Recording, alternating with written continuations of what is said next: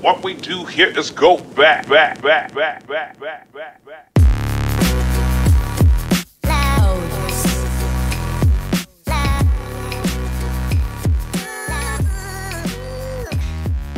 And welcome into episode 29 of the 2.5 Marks podcast. My name is David Statman, and as always, I'm joined by my good friends Angelo Inglisa and Jake Long as we rewatch, relive, and remember a different wrestling pay-per-view every single week.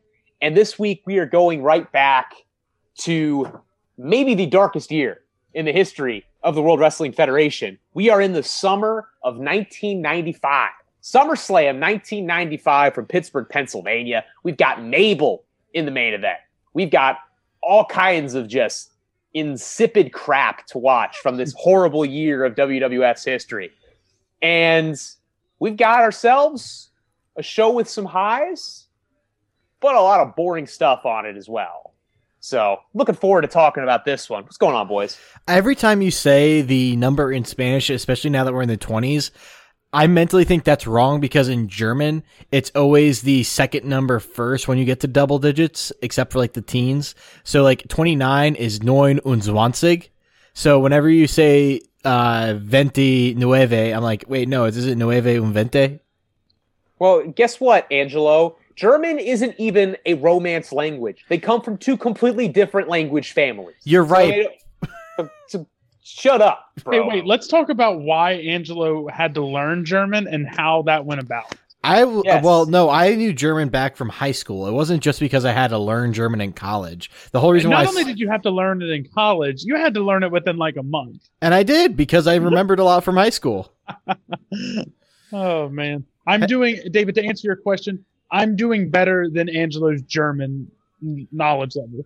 Yes. Probably true.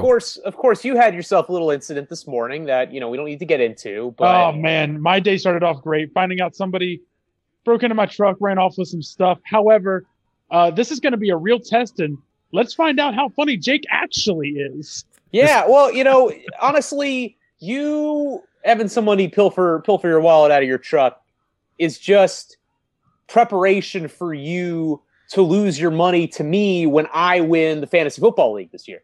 That's not. I'm not only am I I'm coming. Because I'm coming. Wait, what was our bet? Is it a photo shoot with you as my father? Yes, we're doing a father-son photo shoot with me as the father if I win the league.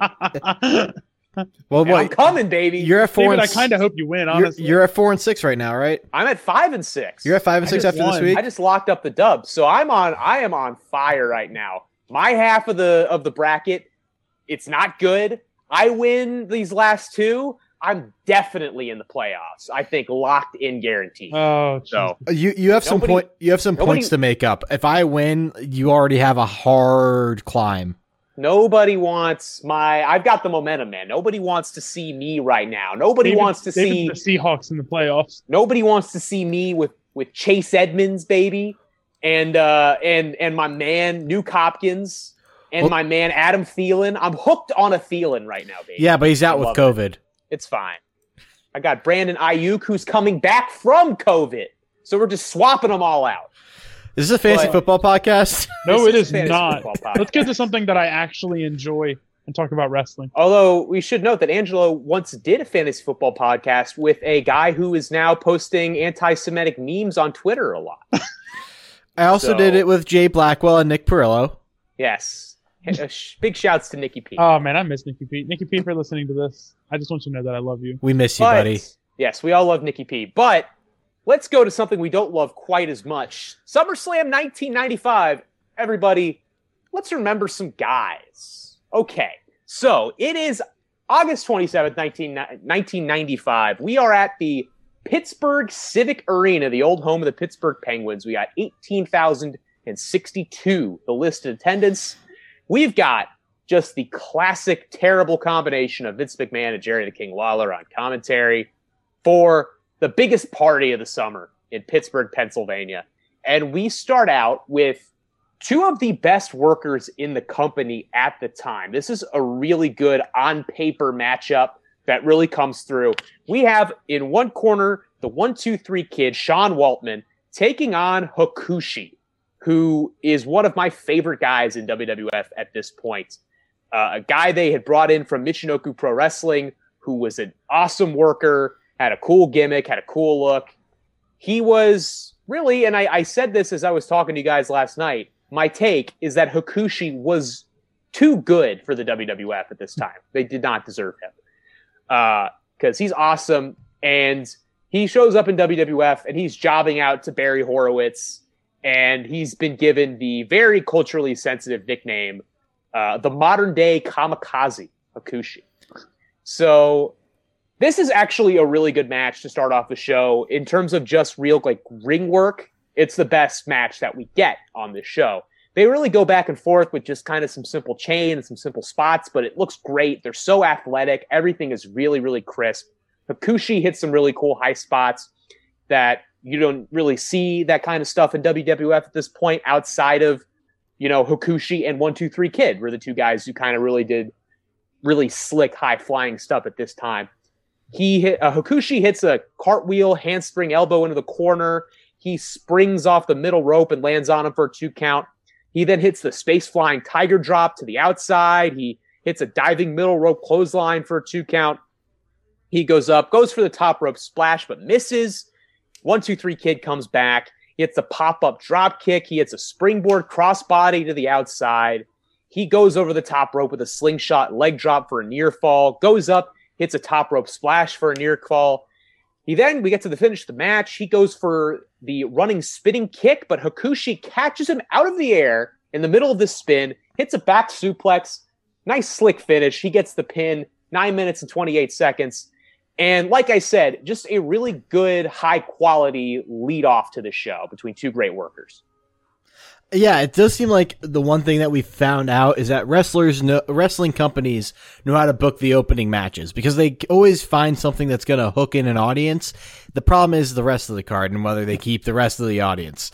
Hakushi did look really cool. I enjoyed his ring gear when he walked out to the ring. He's kind of like a different version, like the mid-card level of The Undertaker, calling him the White Death, having those symbols all over his body, and I don't know, he had that air about him. I thought he could be a very solid guy. He did do a lot of good in-ring work. 1-2-3 Kid, X-Pac, he always has something cool. He always has a high-flying stuff.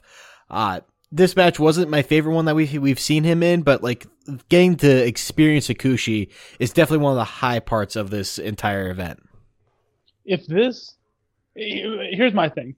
If this match was one of the best on the card, then we're in for a long goddamn night. Because, sure, it was good. It was very much a nothing match, though. This could have been, the 10 o'clock match on Raw, or the 9 o'clock match now. There's just kind of nothing to it. It was fine. And the crowd, sure. The crowd didn't give a single shit about it until Hakushi won. The crowd kind of popped and then booed, and then we went backstage. Now, were they doing weekly shows on air at this point, or is this still okay? I mean, they always had been, but I mean, by this point, Raw, they've been doing Raw for 2.5 years. That had kind of become the main show by that point. And interestingly enough, and we'll talk about this a little later on, but the next night was actually the debut of WCW Nitro. It was the first Nitro was the next night after SummerSlam 95. So we're starting to, fun fact, approach the beginning of the Monday Night Wars. But yeah, I mean, Jake, as you said, this is a match that could have been just a random match on a Raw or a Superstars or whatever other shows they had at this point. But, half this card is made up of matches like that. And if you're going to do that, at least let them get two guys who are really good workers in there, let them do some stuff and let them have, 10 good minutes. That's what they do. So, I mean, I don't think you can really complain too much. I mean, I'm not complaining. I guess my complaint is more that this card, I guess it's more about the card than this match in particular. Yeah. Well, at the same time, I mean, we talked about, it reminds me a little bit of, we talked about Starrcade, was it 98? Was the one we just did a couple weeks ago? Mm-hmm. Goldberg and Nash. And half of the card is Norman Smiley versus Prince Iakea. Yeah. That's all the half of the card. Yeah. But even the build up in this one, to King, Mabel, and Kevin Nash, it's what's the point? I don't know. Yeah. But Angelo, really quickly. So since Hakushi, I guess, debuted the writing, I guess, Japanese symbols on his body, who then followed that up in like 2011. Oh, was that Lord Tensai? Lord Tensai. Yes. A-Train. Formerly known as A-Train, yep. Yes. Formerly known as Albert from TNA. TNA. I'm sad that Lord Tensai did not originate the writing Japanese symbols on your body. Yes. Makes me sad. The coolest guy to do it was Goto, and I think 2016, when he had his big match with Okada, he came out with the whole Hakushi thing on, and he had all the symbols painted all over himself. And that was the night that I was certain that Goto was going to win the title. And guess what, baby? Goto is never going to win the title. It worked me. You need to send me this match because I am a Goto mark as well. So oh man, I need to see this. There are dozens of us, baby. There are dozens of us. But yeah, Hakushi, way too good for 95 WWF, for this pit that we are in right now. Like, too cool of a worker, too good and crisp and agile in the ring, too cool of a gimmick, too cool of a look, just too badass of a guy to belong in WWF at this point. Much like Too Cold Scorpio was too good for his it came like 20 years too early in WCW. Yes. Much like Too Cold Scorpio did not belong in WCW in 1993. Hakushi did not belong in 95 WWF. He was just too cool and too good, and they didn't deserve him. But he was good in this match. Like, you put him in a time machine and put him on NXT now against like Karrion Kross, that would be a hell of a match, I feel like. He just pulled out a guy, Karrion Kross. I've already forgotten that he existed. He got hurt like 2 months ago, and I already forgot he was the guy. I almost forgot him too. I'm just like, wait, who was the NXT champion that was really cool that I kind of marked out for? I'm like, oh yeah, Karrion Kross. Yeah, and then we never saw him again, and he's just gone forever. But yeah, Hakushi, real cool. We love him. We love to see him, and highly recommended. A few months before, I think it was the first In Your House, he had an amazing match with Bret Hart, which is one of my favorite WWF matches of this time period, and I recommend it to everybody involved. And we're going to have some more Bret later on tonight. Backstage, we've got everybody's favorite on this podcast. We all love Michael P.S. Hayes. We've all been very vocal about our love for Michael P.S. Hayes. He is here as Doc Hendricks, being super obnoxious on the mic. He's with King Mabel backstage. Of course, Mabel, later known as Viscera, Big Daddy V. He was in the middle of his one and only ever real main event push in WWF, which did not go well for anybody involved. He's in the main event tonight. He cuts a promo on Diesel in which he calls Big Daddy Cool Diesel Big Daddy Fool, which I think was a great own from Mabel. Hey, what's the greatest play on somebody's name during a promo, David? I don't know. What is it, Jacob? Isn't it Big Titty? Oh, yeah. Big Titty, go home. ruined a man's career in a line. Completely ended his career entirely. Oh, my God. I love that. I love remembering that happened. If you have, guys, if you're listening to this and you haven't seen that, just go look up who it was. Curtis Blades, right? Yeah, it was Curtis Blades. Yeah. He called Justin Big Pretty Willis. Big Pretty. after Curtis Blades beat his ass, he said, "Big Titty, go home." And ended his career. For the rest of his life, he's Big Titty. I feel so bad for him. Oh, it's amazing. It's so good. But next up, we have another kind of just rando match. We have a fancy young Connecticut blue blood by the name of Hunter Hearst Helmsley. He'll never get over. Complete jabroni that will never go anywhere in this business. Taking on the real star of the show. Start your engines, boys. It's race car man, Bob Holly. Bob Sparkplug Holly. With a gorgeous flowing mullet. Taking on young Triple H. Again, we talked about this version of Triple H very beginning of his WWF career. Like very beginning, first few months. Doing kind of a shitty, like, colonial American knockoff of the WCW Lord Steven Regal gimmick, not remotely as good as Lord Steven Regal was. And this is another kind of this is really just kind of a nothing match. Triple H takes the advantage early on. At one point, and this actually got a reaction out of me, he whips Holly hard into the turnbuckle, and Holly slams into this buckle with like the loudest sound I've ever heard in my life. I heard that too. I was like, Wow. holy, like I looked away for a second and I could have sworn like I heard him toss him into the guardrail. It was so loud. But it wasn't the guardrail, it was the turnbuckle, which was wild. Triple H beats him down. He gets the heat for a long time. At one point, I actually liked this spot. Holly gets him in an abdominal stretch, and then Triple H just, from the abdominal stretch, hip tosses him over the top rope to the outside, which I actually thought was a pretty cool spot. Holly gets his comeback, hits a DDT, hits a big clothesline.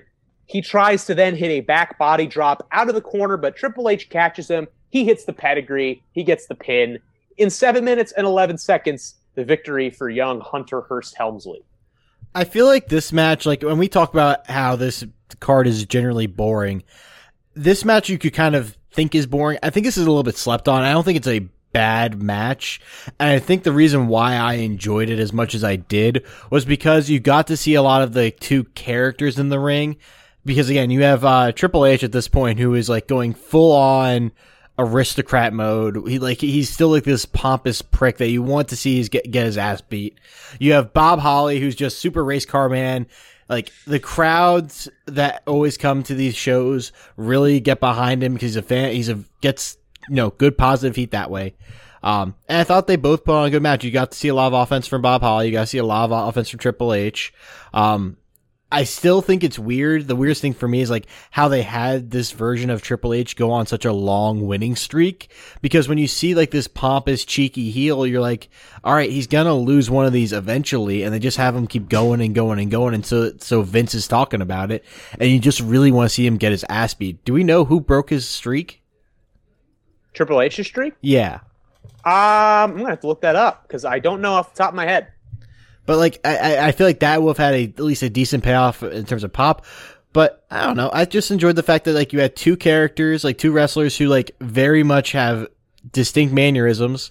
They're going at it for 7 minutes, and you know what? That's all you could ask for this time. But are we sure that this was good? Because it wasn't. I don't know what you all are talking about. This was bad. They were cutting to backstage shit in the middle of the match. Have you ever seen a good match that they have? Like, think about, like, okay, last night, Roman Reigns versus Drew McIntyre at Survivor Series. Do you think they would have cut to backstage in the middle of that match? No. They cut to the back of this match during this match because they were like, oh, this match kind of sucks. We'll just cut to the back and show them some other shit. I disagree. Bad. I think it's because of where it's placed on the card. So, okay.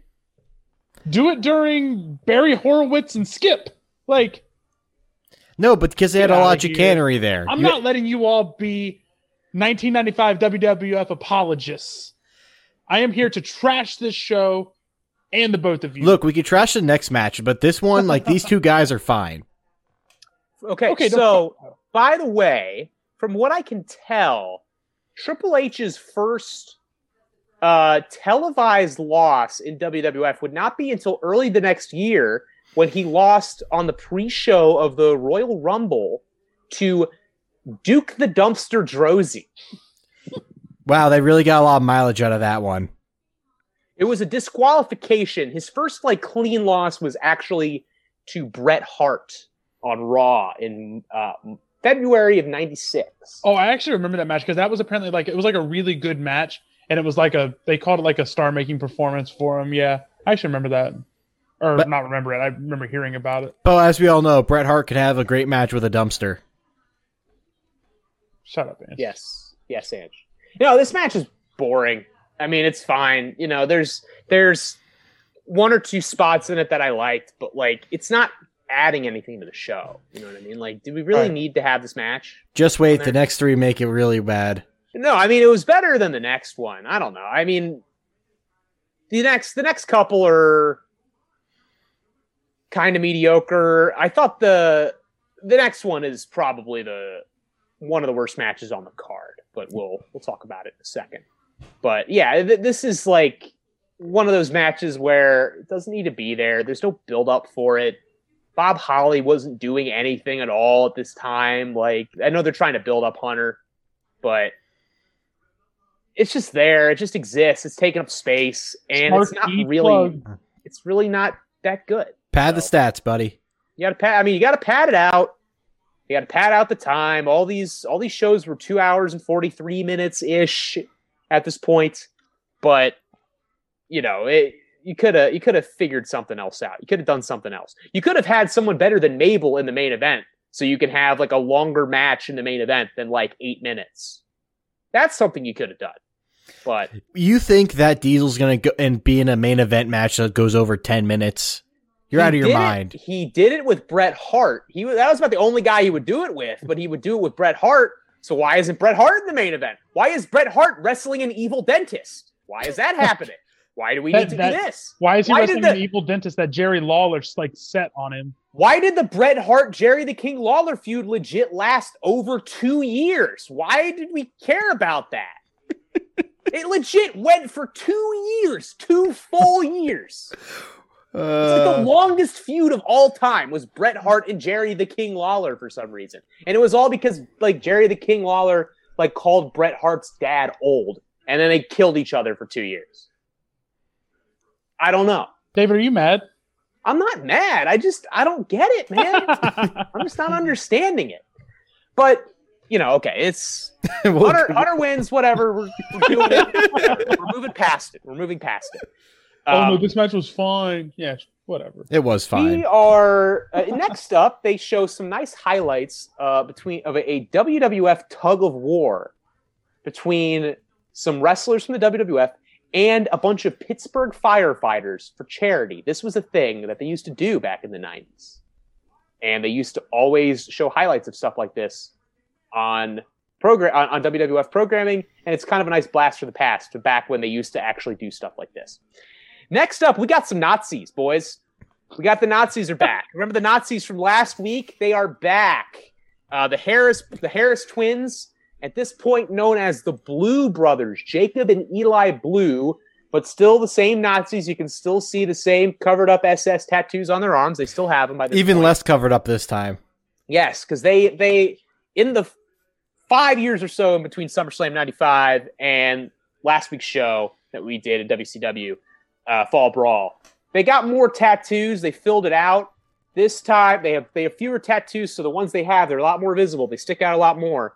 And they're Nazis. So we got the Nazis. They get the jobber entrance. They are accompanied by Uncle Zebekiah, their manager, who is later known as Zeb Coulter from Alberto Del Rio, managed Jack Swagger in WWE in early 2010s. We the People, same guy.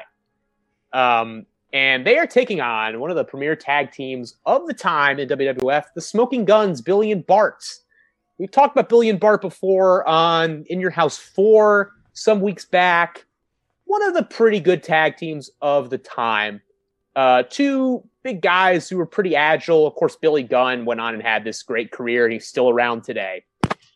Billy at one point kind of hits a proto version of the Famouser, which became his well-known finish later on in his career, but he hits one in this match just kind of early on. Doesn't get remarked upon, but I liked seeing, some of the moves that Billy would kind of do regularly later on in his career as a singles guy. You see him do in these matches, and I always enjoy seeing that. Bart comes in, he hits a running crossbody for a 2 count, but then the Blues take over. They get the heat for a long time. Couple big powerhouses doing powerhouse moves. They hit a big double spine buster on Billy for a 2 count. They're doing a lot of double teaming with the ref's back turned. One of them hits a power slam out of the corner for a 2 count. Billy comes back with a running face buster. He gets the hot tag to Bart. He runs wild for a little bit, but then he eats a big boot. But then they do the spot where the Blues run into each other. Bart desperately tags Billy back in, and they hit their finisher, the combo sidewalk slam, top rope leg drop. The Smoking Guns beat the Nazis and defend the American way in 6 minutes and 10 seconds. A pretty mediocre match. I actually completely forgot this one occurred. I have no memory of watching it, despite watching it. And that's probably because there's just too much of the Blues Brothers offense, which is just not enjoyable to watch. Because I like the smoking guns. The smoking guns were one of the few good things about In Your House 4, and I could not tell you anything that they did in this match because it was just felt like there's too much blues. At least the guns were over, though. This is true. That's about the only thing I got for it. I liked when the guns first debuted in WWF. They used to actually, like, they would go out to the ring and they actually had like prop guns that would shoot blanks off into the crowd, or like they would shoot it up into the air, and like you could see it like legit startled the shit out of people. So they stopped. Like they lasted like 2 weeks and they stopped doing it. I bet that got nixed real quick. Yeah, they tried though. It was cool. Yeah. I mean, we've said enough about the Blue Brothers, Harris Brothers, whatever you want to call them. Yeah, we should not accidentally call them the Blues Brothers, because of course the Blues Brothers actually fight Nazis in the movie and are not Nazis themselves. The Blues Brothers. There is a distinction. I love the Blues Brothers, not the Blue Brothers. I hate Illinois Nazis, man. But yeah, so yeah, do not make the mistake of calling them the Blues Brothers. They are the Blue Brothers. My dad always used to call me Elwood because I would have plain white toast. Of course that's a very you thing to have. Yeah, absolutely. Wake up in the morning, eat some plain toast, eat a cold bagel with nothing on it. Yep. Just grab the cold bagel out of the wrapper in the fridge, and then shove the whole thing in your mouth. It's something I've done, yes. Wait, did you just say the bagel out of the fridge? That's a conversation we need to have at some point, because you're wrong.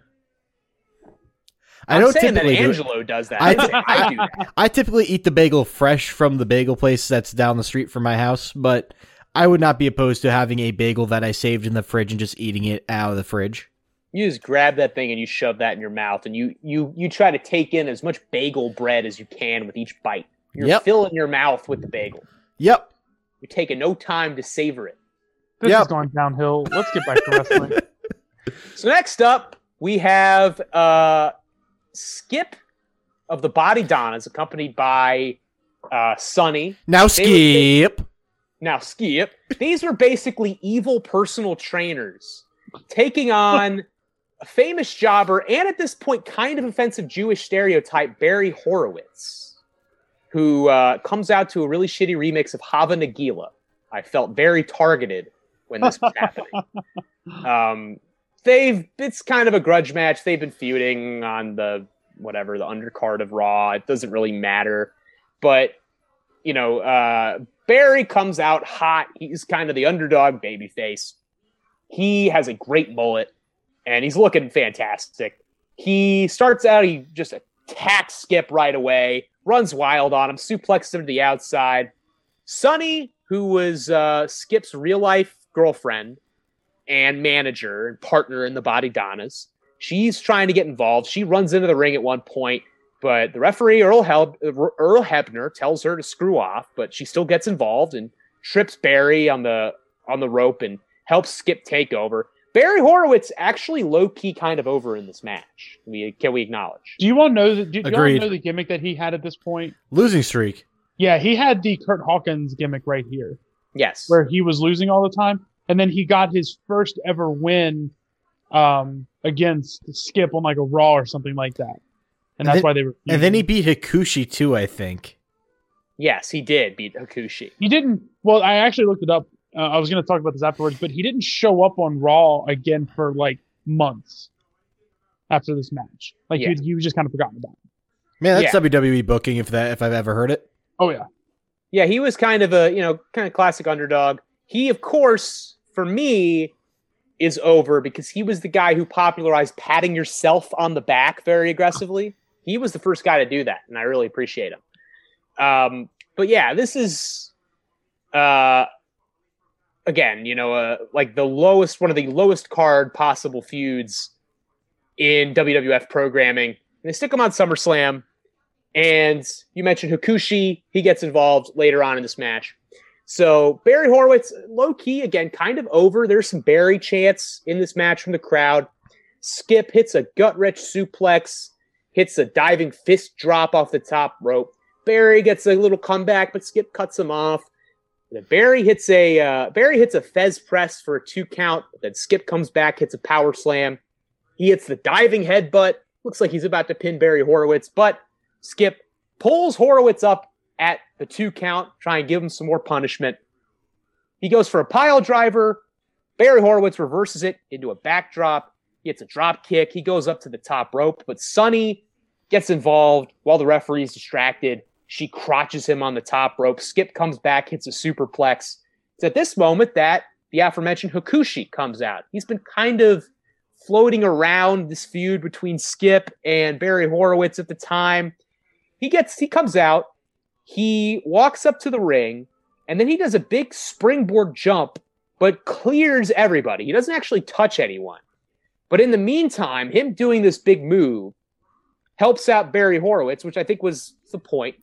He helps out Barry Horowitz without actually really touching anyone or getting himself disqualified.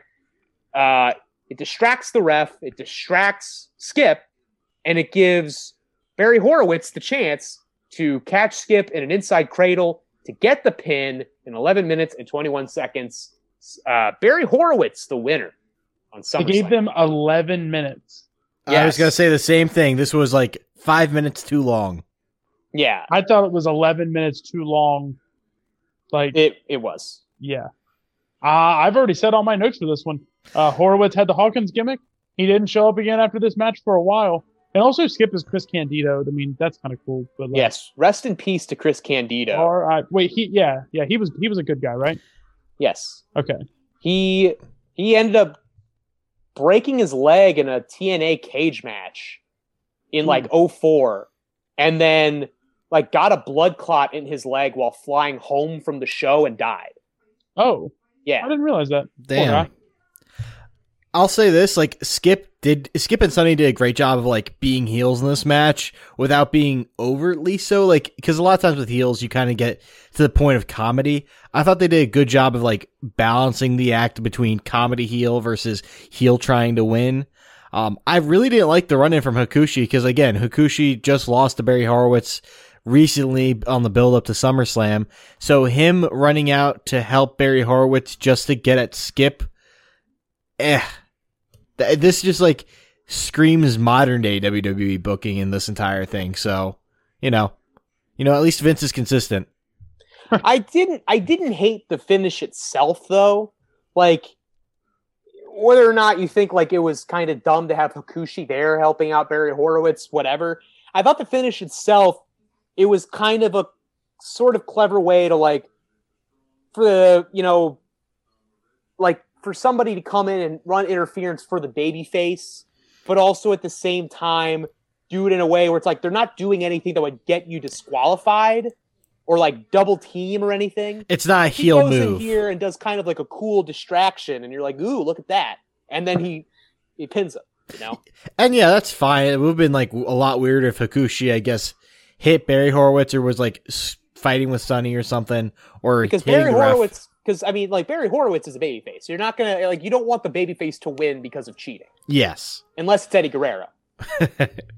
Because Eddie's cool. Yeah, Eddie's actually cool. But yeah, this was another match that, again, like the last one, who cares? Yep, pretty much completely who cares. So let's move on to something else that we don't care about. Oh man, we got more stuff that we don't care about. Although, I will notice this. In between, I know you're a big Dean Douglas guy, Jacob.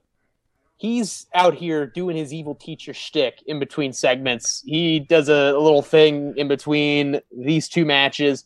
And we've got some Dean Douglas later on. But I just wanted to mention that because I know you're a big Dean Douglas guy, the evil school principal. Did I say I was a big Dean Douglas guy? I think you commented on him very positively. I think it was you who enjoyed him on In Your House 4. Yeah, I did in Your House 4, but I didn't in this one. I don't know. I love weird. Dean Douglas in this one because it was just so corny. It was great. I don't know if I did. I think it depends on my mood. Like when I was watching In Your House 4, I was like, man, this is kind of interesting trash. So I was cool with Dean Douglas. And this one I was like, God, I'm so bored. Get Dean Douglas out of my face. Yeah, it was just kind of filler that padded out 4 minutes. But it was whatever.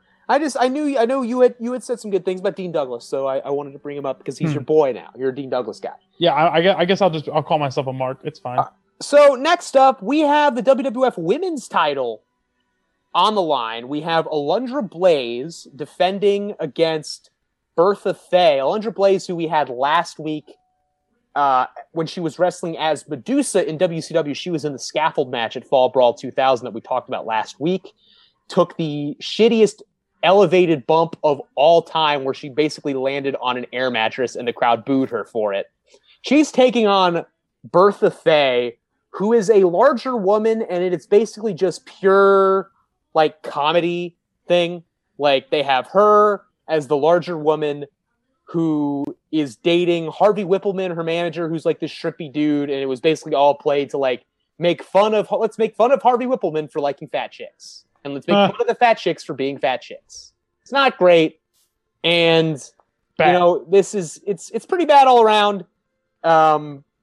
Pretty soon after this, WWF won't have women's wrestling at all for like 5 years. And this is kind of the end of this era. They sort of tried to make the women's division slightly a thing in the mid-90s, early to mid-90s. They stopped pretty soon after this. So it's Bertha Faye and Alundra Blaze. Bertha Faye is a larger woman. She's doing a lot of power moves, a lot of them pretty sloppy. This is not a good match. She gets a leg drop for a 2 count. She goes up for a middle rope splash, but she misses. That gives Alundra the chance to make a comeback. But Harvey distracts the ref. Harvey Whippleman distracts the ref. Alundra chases him around the ring. She gets back in, hits 2 middle rope drop kicks on Bertha Faye, goes for a third, misses that one. Bertha hits a sit-out powerbomb, and she gets the pin. Just 4 minutes and 37 seconds of this match. And your new WWF Women's Champion is Bertha Faye. Yeah, this definitely kind of is very dated. It's not the worst thing that we've seen from WWE, but it's far from the best. Blaze actually here kind of actually feels like somebody who could make a run nowadays. Like if she had come around now, I feel like she could have had a solid run. She has the look. I didn't think she was bad in the ring considering that she was going on against somebody who really couldn't work in the ring. But again, at least it was only 4 minutes. There have been worse things. All in all, this is still bad. Oh, sorry. Was I supposed to talk? Bad.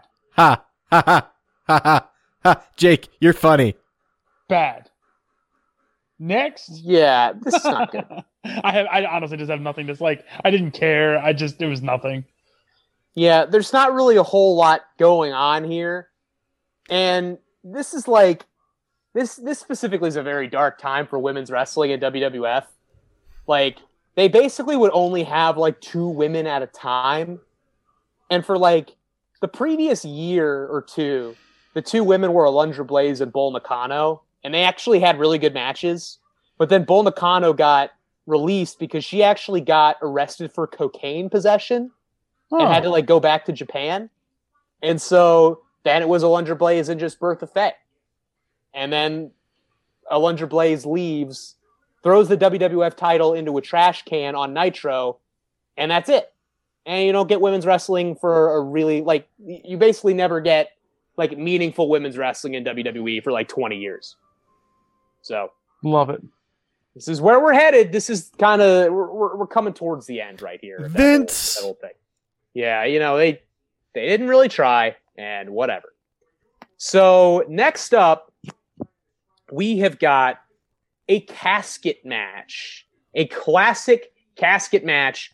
We have got The Undertaker taking on the Supreme Fighting Machine, member of the $1 Million Corporation led by Ted DiBiase, comma. Now, I will say this. The Undertaker's original entrance with Paul Bearer, I watched this on Sunday night, late Sunday night, after Survivor Series, after the Undertaker send-off, and after the moment where the Undertaker hits his pose and they put up the hologram of Paul Bearer. And then going from that to watching this Undertaker entrance with a still alive Paul Bearer, it hit different for me. It was fucking sweet. It was awesome. I felt it. I felt the mystique of the Undertaker. Paul Bearer watching is so awesome. This was Rest in freaking peace. Rest in peace, Paul Bearer, dude. and this was early Taker too. Like this is like my maybe first real experience with this early of an Undertaker. Yes, this is OG era Dead Man Undertaker.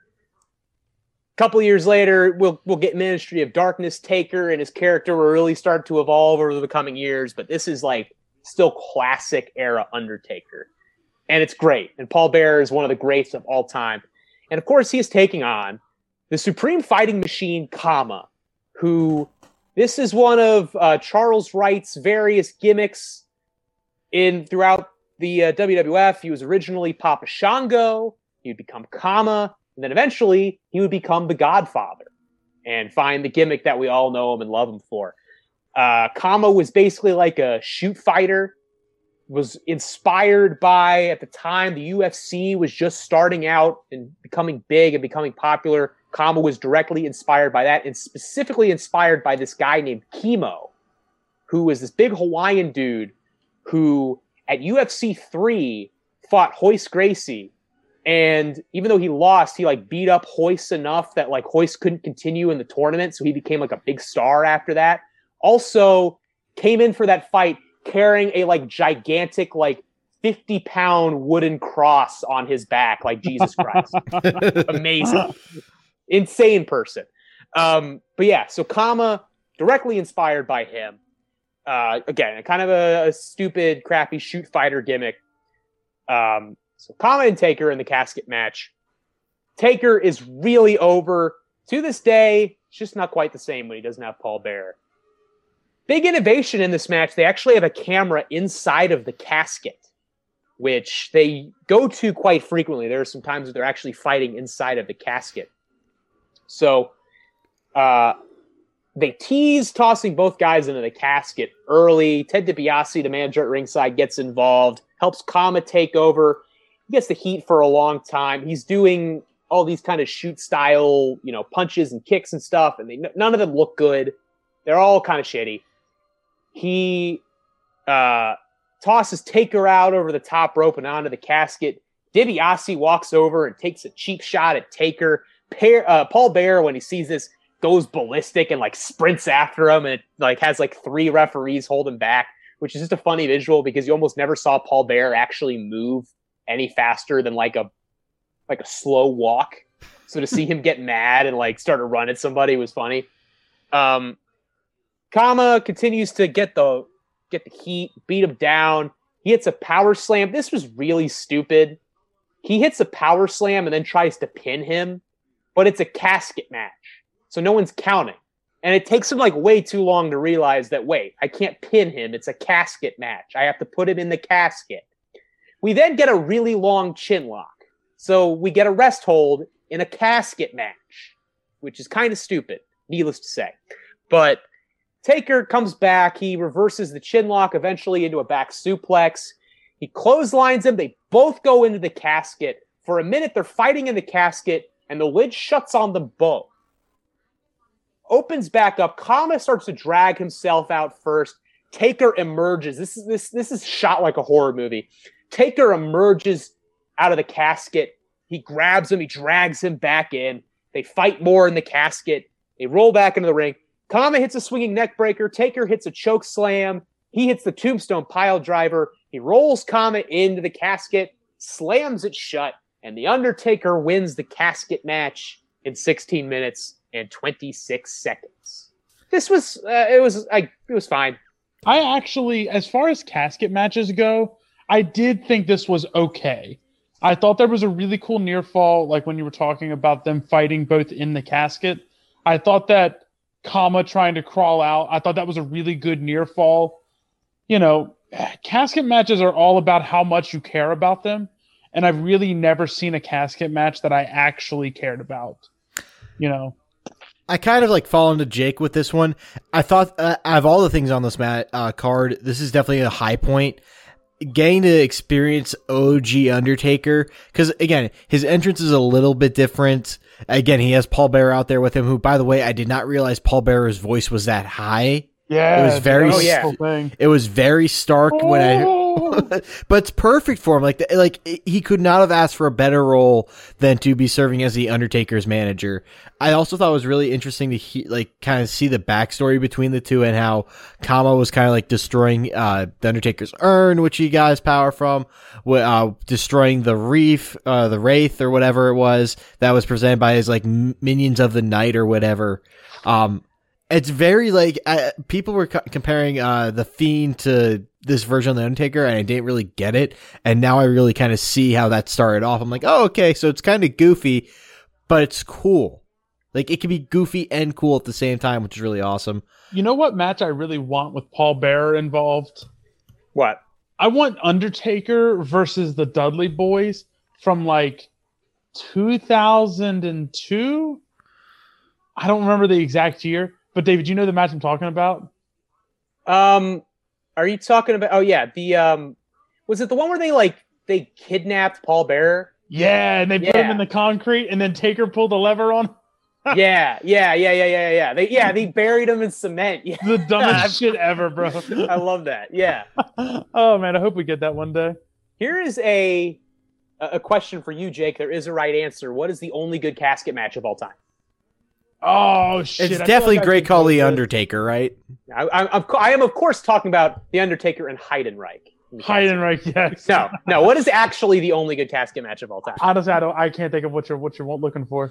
Royal Rumble '98, Taker and Shawn. When Shawn destroyed his back in that match when he hit the edge of the casket, and then he retired. Right. He lost his smile or whatever. My mom said I lost my smile. Anyway. But yeah. That's the only good casket match of all time. This one was fine, though. There are definitely worse ones. And again, like, time and a place kind of thing. Watching this Undertaker entrance with Paul Bearer, with the crowd going crazy right after watching the Undertaker farewell at Survivor Series. Like I said, man, it hit me different. It hit me in a different way. The image of Taker dragging Kama into the casket, even though it wasn't like the finish of the match, just again, Jake mentioned it too. It's just a really cool look. I think that's kind of what you're going for in casket matches. You're not necessarily looking for a great match. You're looking for, all right, what looks really cool when we shoot it and then show a replay of it. Yeah, it's at its core because it's not a wrestling match. You're not pinning the guy. You're not trying to work him over with holds. You're trying to put the man in a casket. So inherently, it's like a cinematic type of thing. It should be shot in a cinematic type of way and approached in that kind of way. And that is something that I think at times this match really succeeds in. But again, it's a casket match and they're doing rest holds. And at one point, Kama's trying to pin him, not realizing the rules of the match. And that just takes you out of it because you're like, what are they doing here? That took a lot away from this match for me, at least. So next up, we go from The Undertaker to his brother in destruction. Of course, we are talking about Dr. Isaac Yankem, DDS. Of course, is later known as Kane, but at this point, he's Jerry Lawler's evil dentist. This is his first real character in WWF. He went from being the evil dentist to being the fake Diesel after Diesel left for WCW, and then he went on to become the Kane that we all know and love, the Devil's favorite demon. But this is a young Glenn Jacobs. He's got a curly blonde mullet. He's shirtless with blue pants. His entrance music is the sound of a dentist's drill just running. Awful. Cursed. It is the most cursed thing I have ever seen in my entire life. Absolutely terrible. And he is taking on one of the all-time greats, the Hitman Bret Hart, who is, as I kind of alluded to earlier on in this podcast, he's embroiled in this feud with Jerry the King Lawler that has lasted for literally 2 full years and has resulted in King sicking his evil dentist on Bret. So Bret comes out, he's real over, gets a big pop because he's Bret. He's always over and he's always cool. A lot of this match, again, it's the heel getting the heat. Isaac Yankem overpowers him. He works him over. He hits a guillotine leg drop over the top rope. I will say this. I had never seen Kane do this much stuff off the top rope than what Isaac could Yankem move. was doing in this. He was doing some moves, man. He was flying around a little bit. He hits a guillotine leg drop over the top rope. Brett comes back. Brett hits a suicide dive to the outside, hits a back suplex for a near fall, hits the diving fist drop, locks in the sharpshooter. He looks like he's about to finish it off. Jerry the King Lawler comes over from the announce table, grabs Dr. Yankem's hand and puts it on the rope, forces the rope break. Yankem then throws Brett into the steps, beats him down, goes up to the top rope, but Brett tosses him off. He fights back hard. He then takes a cable from ringside. He ties Dr. Isaac Yankem's feet to the ring post and just starts stomping on him. And he stomps on him for a bit. He beats the hell out of him. He then goes and beats up King at the ringside area, but then gets blindsided by Dr. Isaac Yankem doing a big dive from the top rope to the outside onto him. We then get some 2-on-1 stuff. King goes after him. Dr. Yankem beats him up. He ties him up in the ropes. He beats on him some more. Referee's counting. He ignores the count. And we get a disqualification. 16 minutes and 7 seconds of mostly Dr. Isaac Yankem getting the heat on Bret Hart. And we get a disqualification finish out of this. And, I mean, there was an evil dentist in this match. It wasn't great, folks. It was not the best. Now, Jake. Bro, right, at least this had Bret Hart in it. Like, yeah, Bret working his ass off. Oh, Bret was working his ass off, but like, I could not care less about this match. 16 minutes. So like, this was not a gimmick match. This had King losing his mind, Vince on commentary by himself. Oh my God. And it went 19 seconds less than the casket match. At least the casket match, okay, it's a gimmick match. It's going to last long. This was a straight up singles match between Bret Hart and an evil dentist for 16 minutes. And it just didn't work. And we didn't get a finish. We got a disqualification finish at SummerSlam. The only good thing about this match came after the bell rang, where Bret Hart's just hung up in the ropes and they're just like picking him up and making sure he's getting choked out and hung up by the ropes and putting all the pressure on his neck. It looked really cool. It looked really painful. Only good thing about this match for me. I mean, I I don't can care about that, honestly. I was very disappointed with the about match that. though. I mean, it looked really brutal. Like the whole, like he's hanging by the two ropes by his neck. Mm-hmm. Like that looked brutal. Yeah, sure. I honestly just couldn't stop hearing that music. Just the drill. Yeah. I mean, don't even call it music. It was the sound of a drill. That's all it was. What? Why was that his? I don't even know. I'm speechless. Cursed. And even worse than that, and I think we talked about it in Your House 4, but like Diesel's original music was just the sound of traffic. Trucks, yeah. Like cars backing up and stuff like that and honking at each other. And that was still his entrance music. I think when he won the WWF title, that was still his entrance music. Like they did not understand entrance music in the 90s. Like they just didn't understand the concept of it. They thought like, oh, like this guy's from the Motor City, so we'll just do the sounds of cars and people will just get it. They'll get his gimmick. And they'll like understand it and appreciate it instead of wanting to blow their brains out and change the channel. Now we talk about some bad entrance music.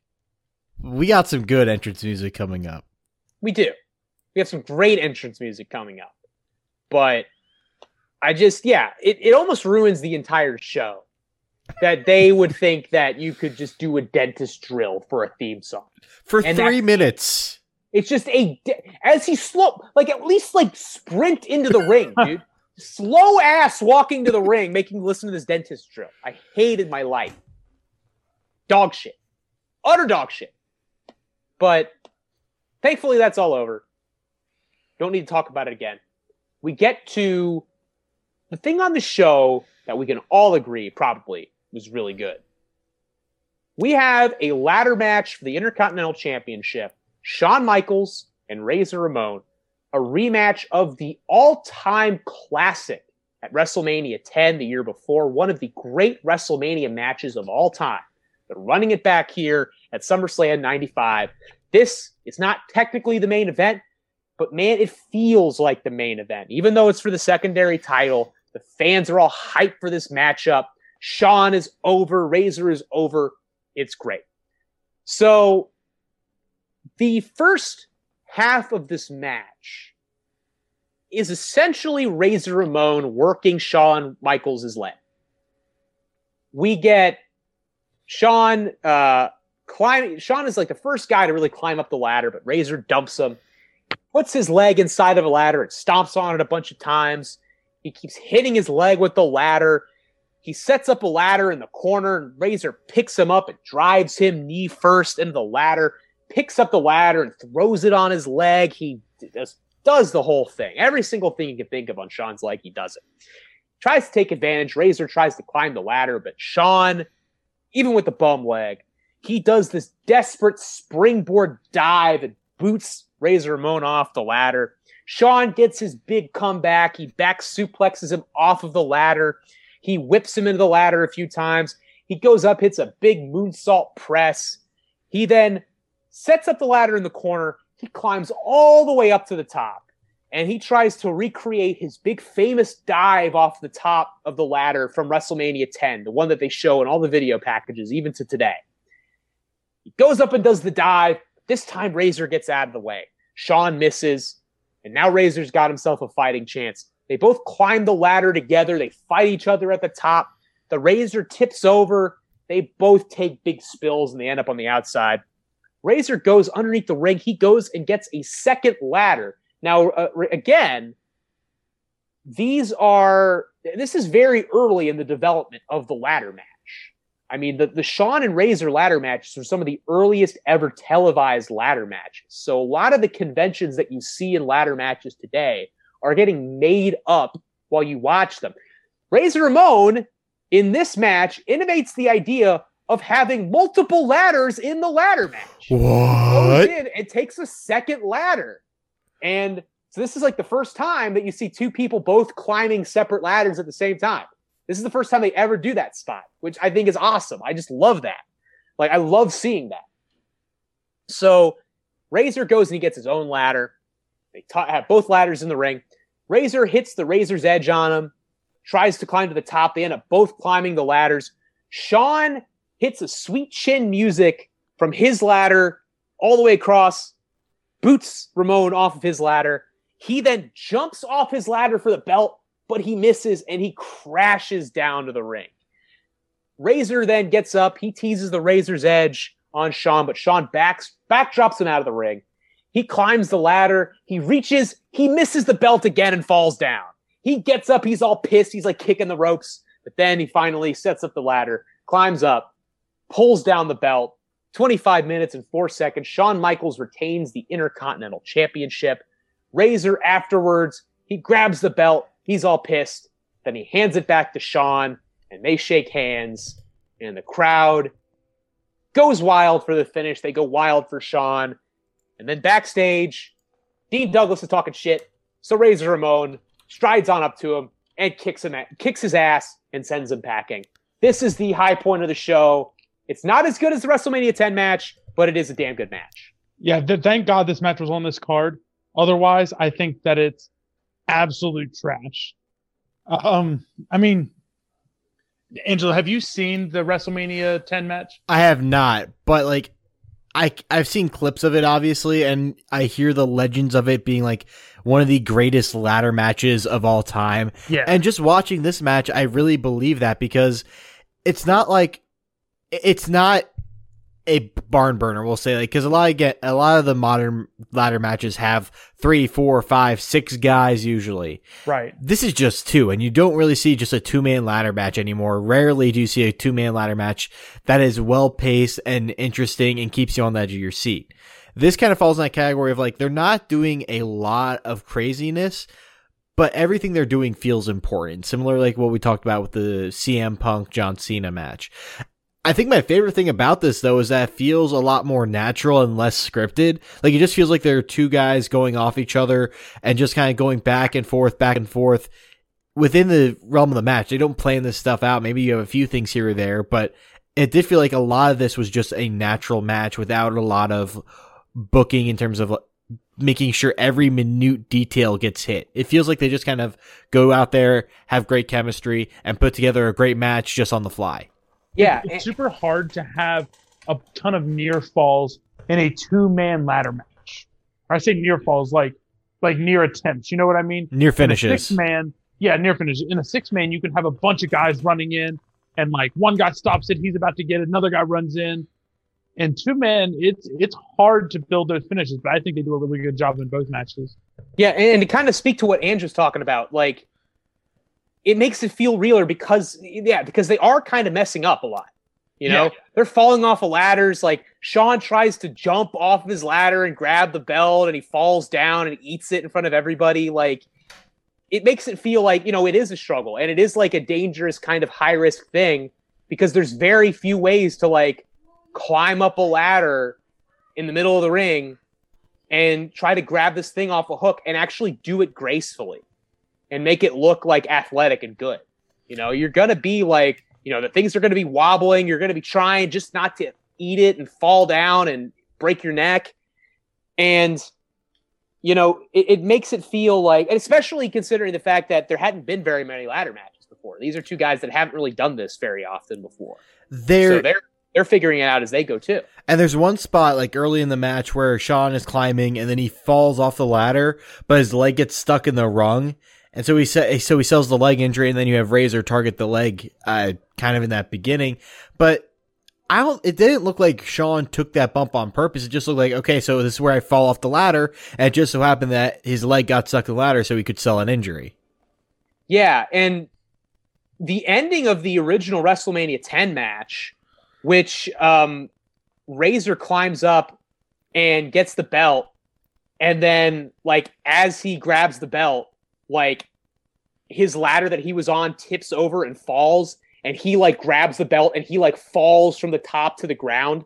Like that happened, and it actually was like not scripted. Like the ladder legitimately fell over on him, and he like grabbed the belt and just fell, and it wasn't planned at all. Like he was probably just gonna like stand at the top of the ladder and pose, but he fell down. And it's like a great dramatic finish to that match. And it was completely unscripted and like complete accident, but it makes it feel that much more real because, like, again, there's in real life, there's very few ways to do something like that and make it look graceful and cool. You know what I mean? Again, most of us are probably going to just be trying to not fall over and look like idiots. And it's the same thing for them, and it makes it feel more real. Especially because these ladders look like they're just like, they don't look balanced. Because every time they get up on those ladders, they're tipping right away.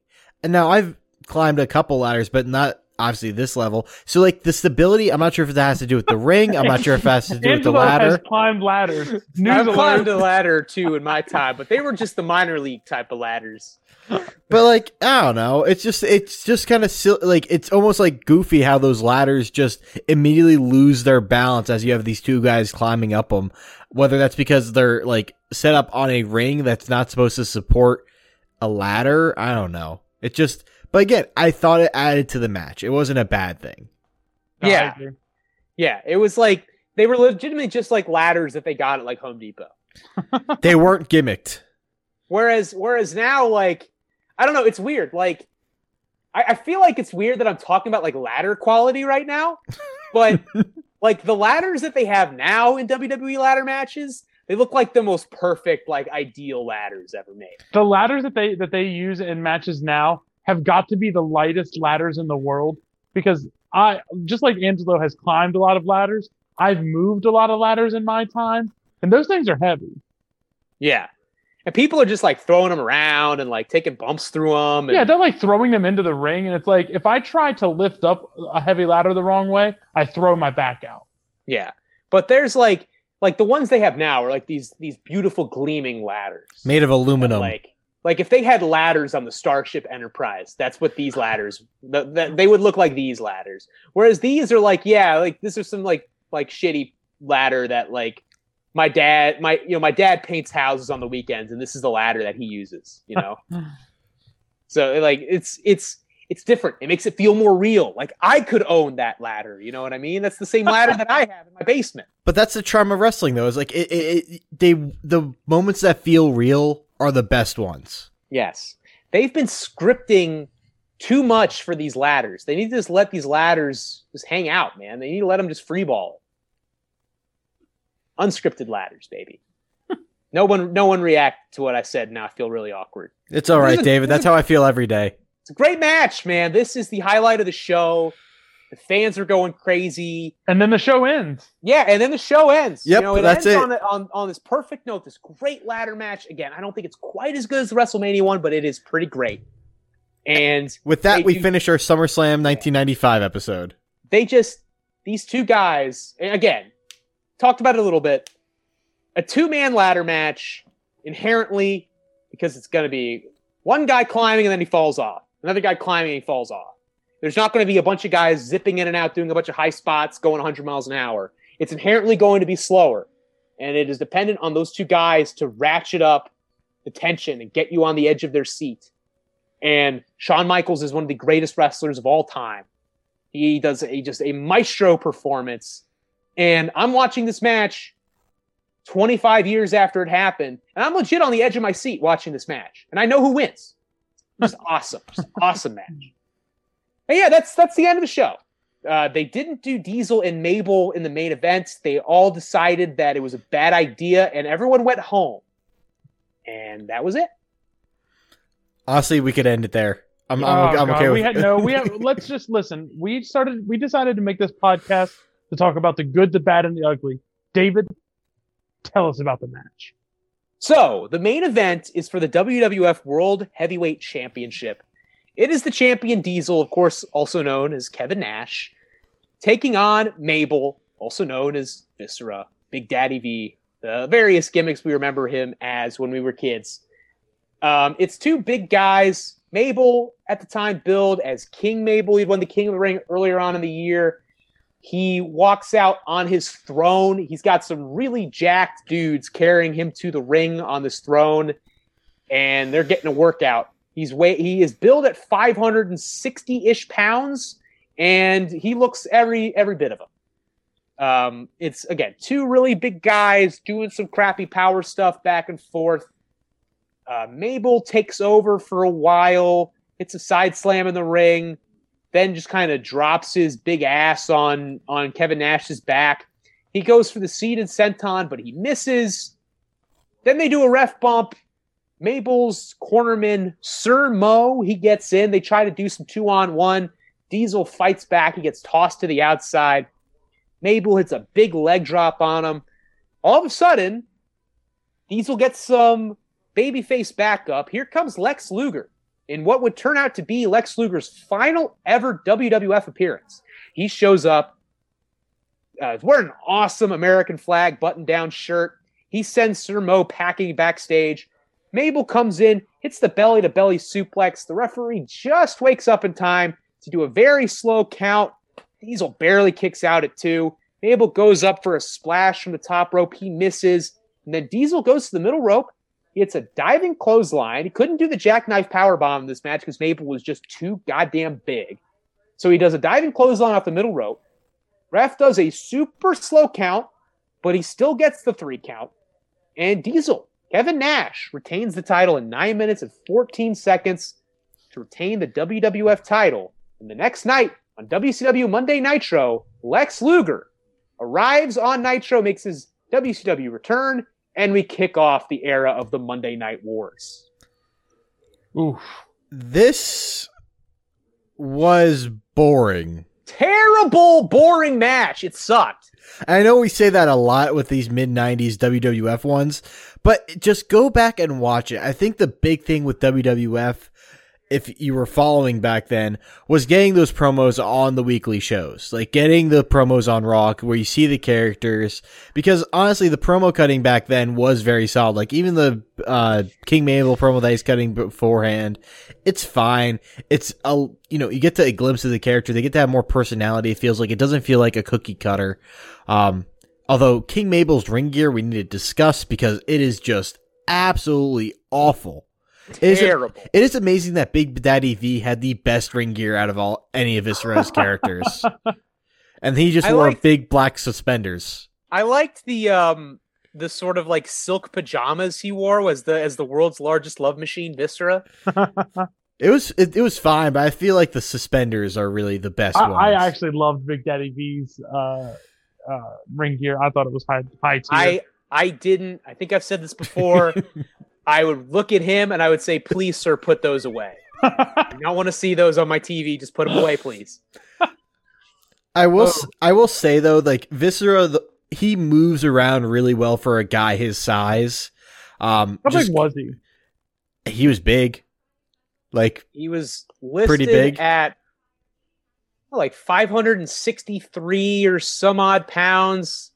He was billed at 6'9". I doubt he was actually that tall. Definitely not 6'9". I mean, I'd say he was definitely that weight. Although I could see he was definitely at least 450. How big was Nash? They worked all those numbers, but Nash is a big guy, man. Like was he like a 6'9"er? Because Mabel's not giving up that much height.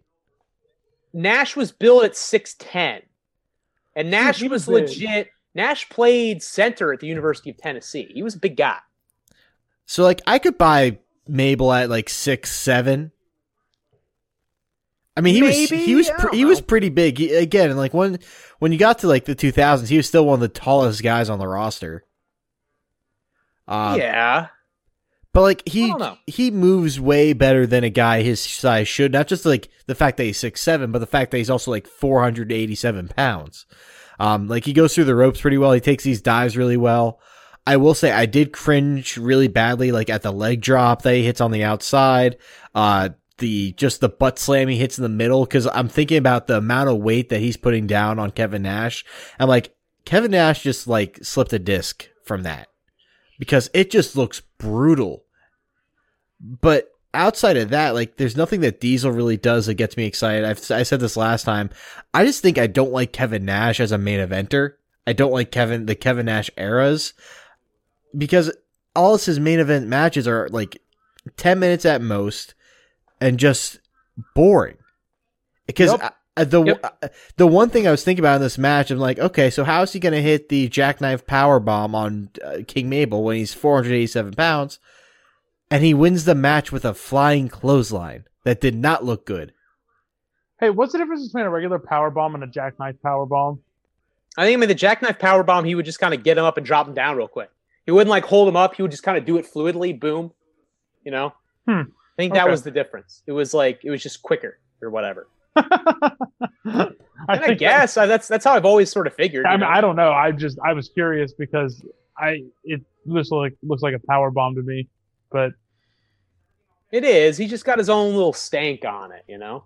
Put some stank on. And kind of to clarify what Angelo says, like, yeah, I mean, Mabel does move relatively well for a guy his size, but it's not to say that he like moves that well. That's a low bar to like his only competition, like he moves relatively well for a guy his size, relative to the one other guy who was at his size, who was Yokozuna, who couldn't move at all.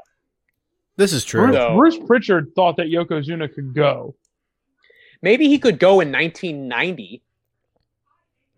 I mean, maybe. I was expecting you to shit on Bruce.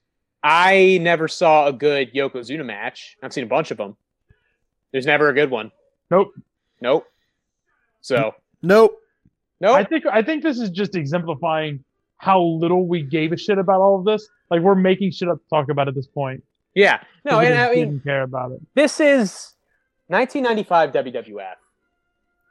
As I kind of have talked about before, very bad time in basically every way you can quantify it for the WWF. They had, all of the big stars who had carried them in the 80s were all gone. They had tried to make some stars, and it had been very hit and miss. You have a Shawn Michaels, you have a Bret Hart, but at this point, the guys, I mean, they're trying to push Diesel. It's not working. They're trying to push Mabel. It's not freaking working. They were trying to push Yokozuna. It was not freaking working. Wait, are you saying that WWE, WWF was struggling to make stars? Yeah, this is the new generation, baby. This was the new generation of the WWF. And you got a Bret Hart, you got a Shawn Michaels. Hell, you even got Razor Ramon. But they spent as much time outside of like the main event as in it. And Razor Ramon never won the title, never even really challenged for the title. And then, people left and people got hurt, and then they were screwed almost until Stone Cold Steve Austin showed up and saved everyone's asses. And that's why Vince McMahon is still making money today.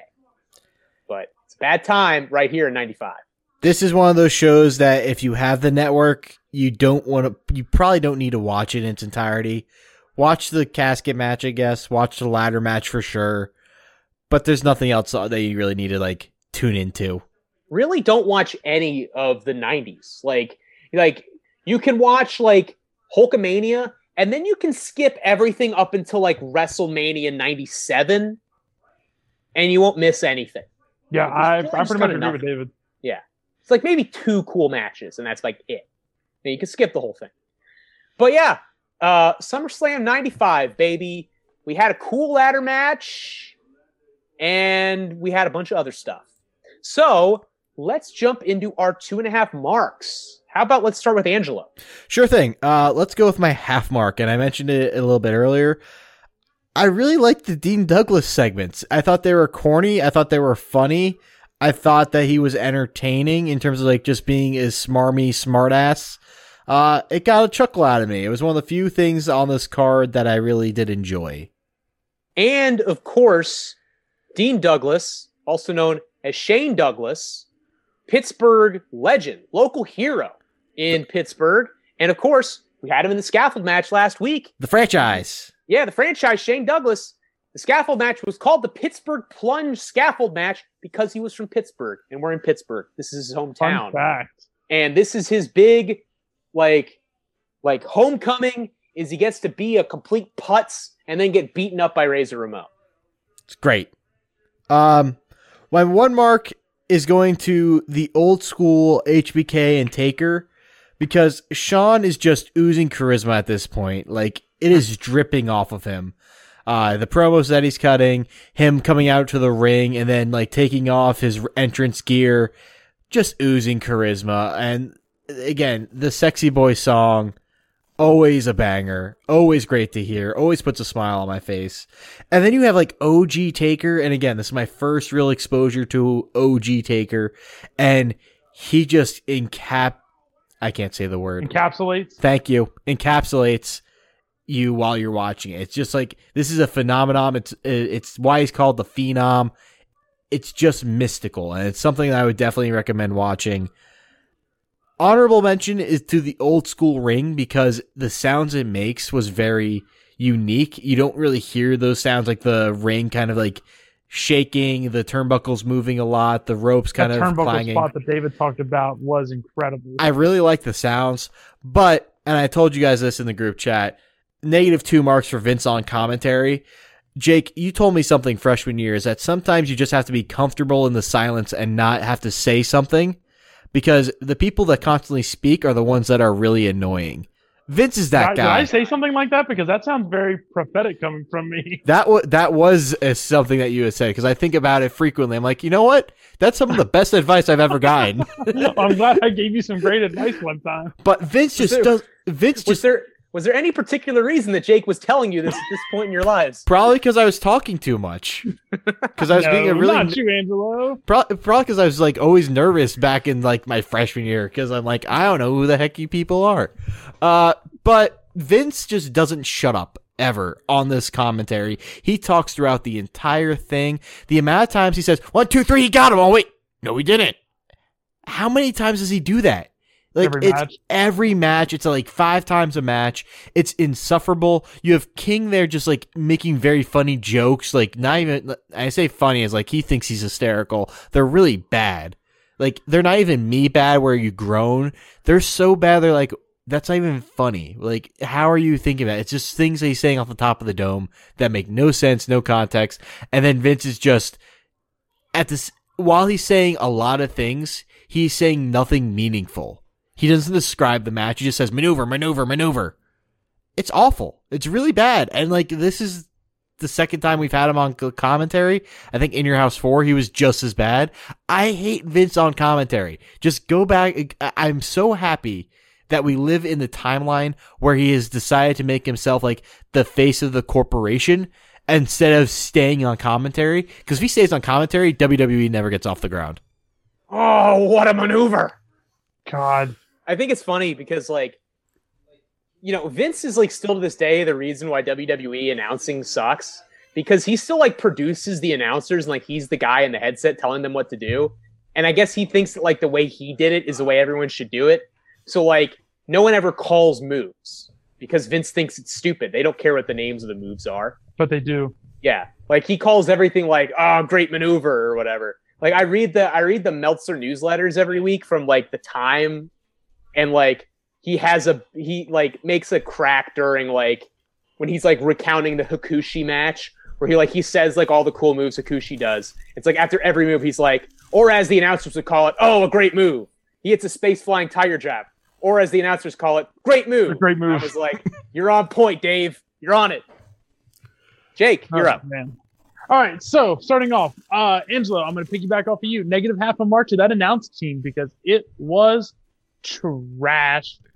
And, you know, I think that all of the things you say definitely line up, but it just seems like Vince took care of everything else, and then he was like, well, gonna go do commentary now. Like, he didn't practice anything. He didn't set anything up. He was like, I got 7 lines. I'm good. It's bad.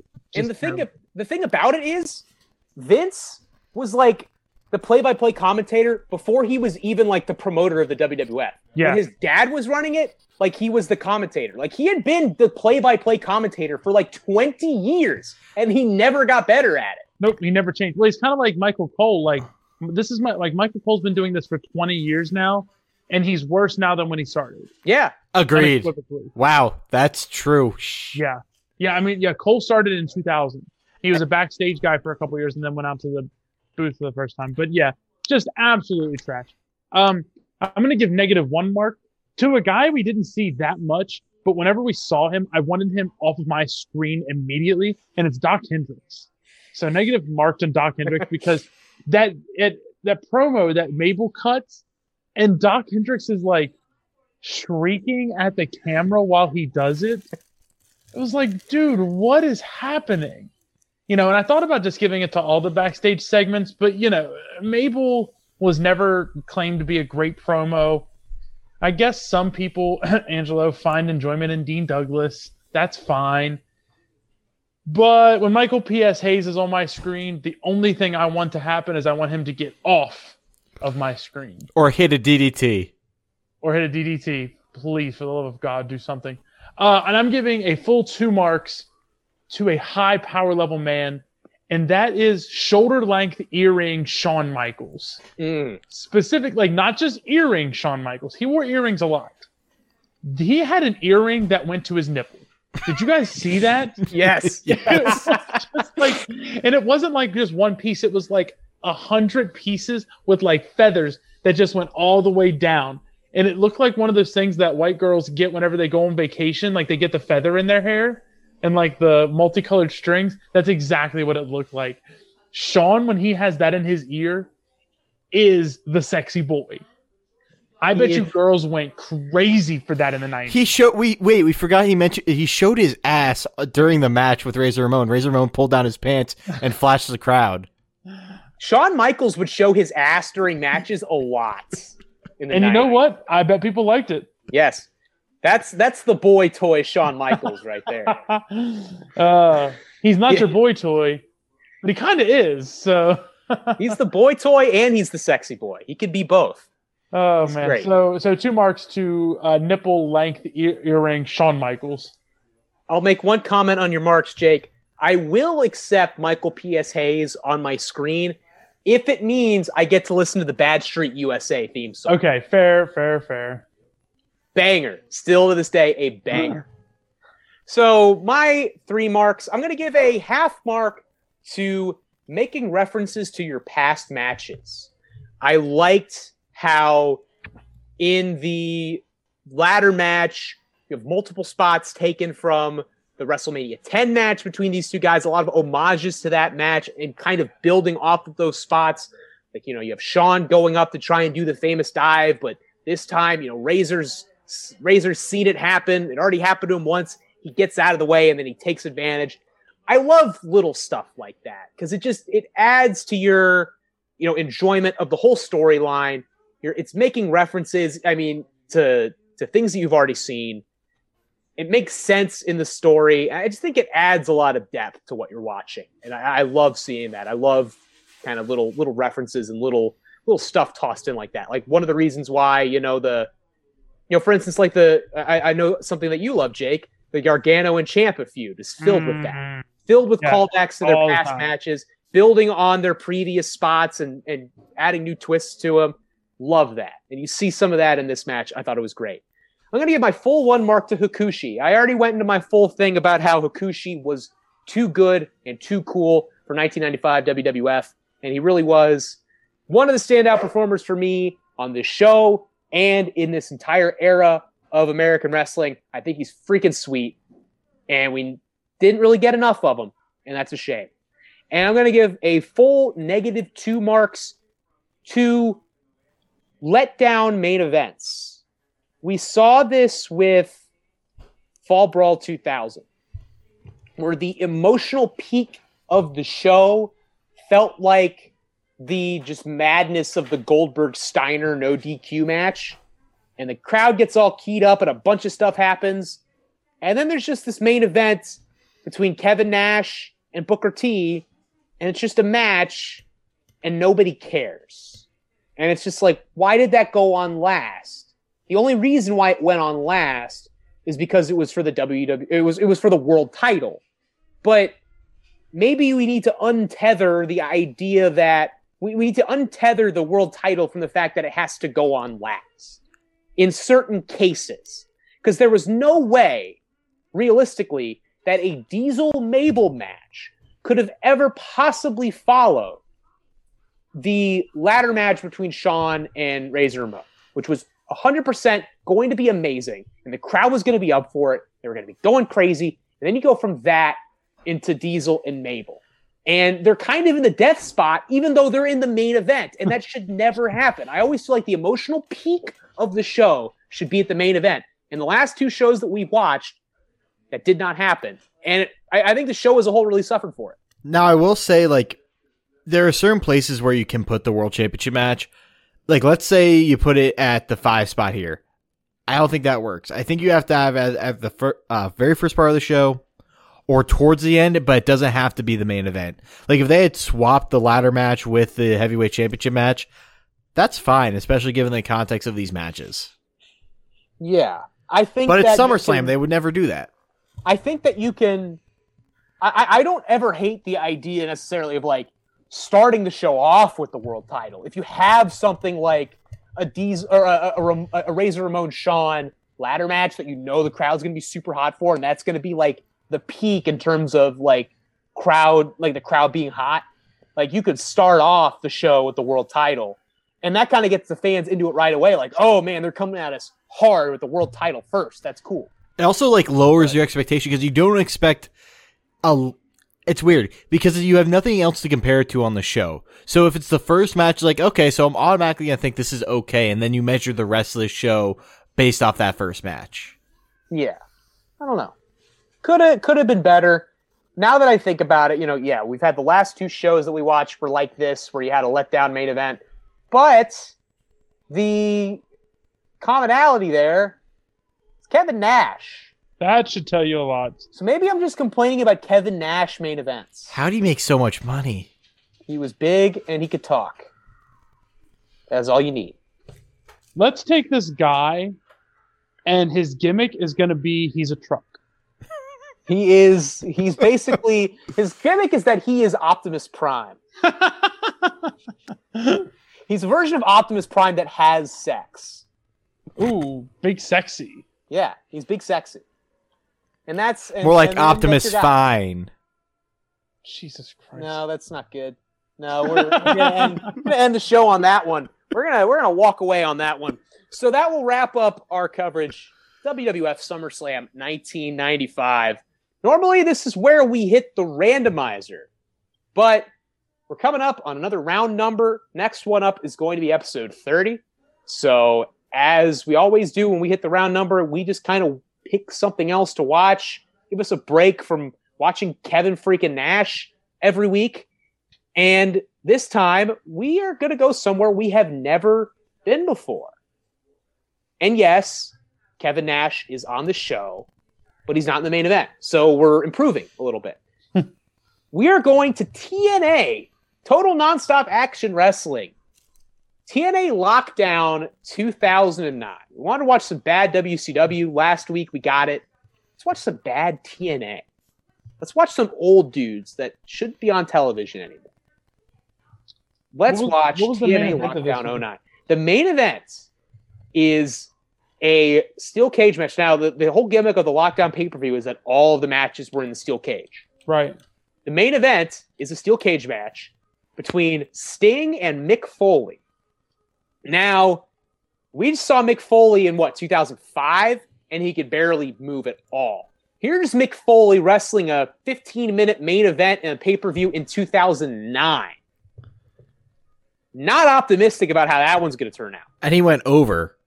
Yes, but we got a lot of guys on the show. We got like a mixture of old WCW guys and older guys like Nash, Booker T, Steiner, Sting. But we've also got like a lot of good younger wrestlers. We got some AJ Styles. We got some Christopher Daniels. We got some Jay Lethal. We even got a young Xavier Woods on the show. We have Abyss, who I remember loving in TNA. Really cool monster heel Abyss. I'm really looking forward to 3D versus Beer Money. Probably was awesome. So, yeah, there should be a decent mix of really cool stuff and just dumpster trash, which was really the entirety of TNA's entire existence. So, looking forward to it. So, next week, we're going to be watching TNA Lockdown 2009 here on the 2.5 Marks podcast. So, until then, I'm David Statman, and for my good friends Angelo Inglisa and Jake Long, thanks everybody for listening.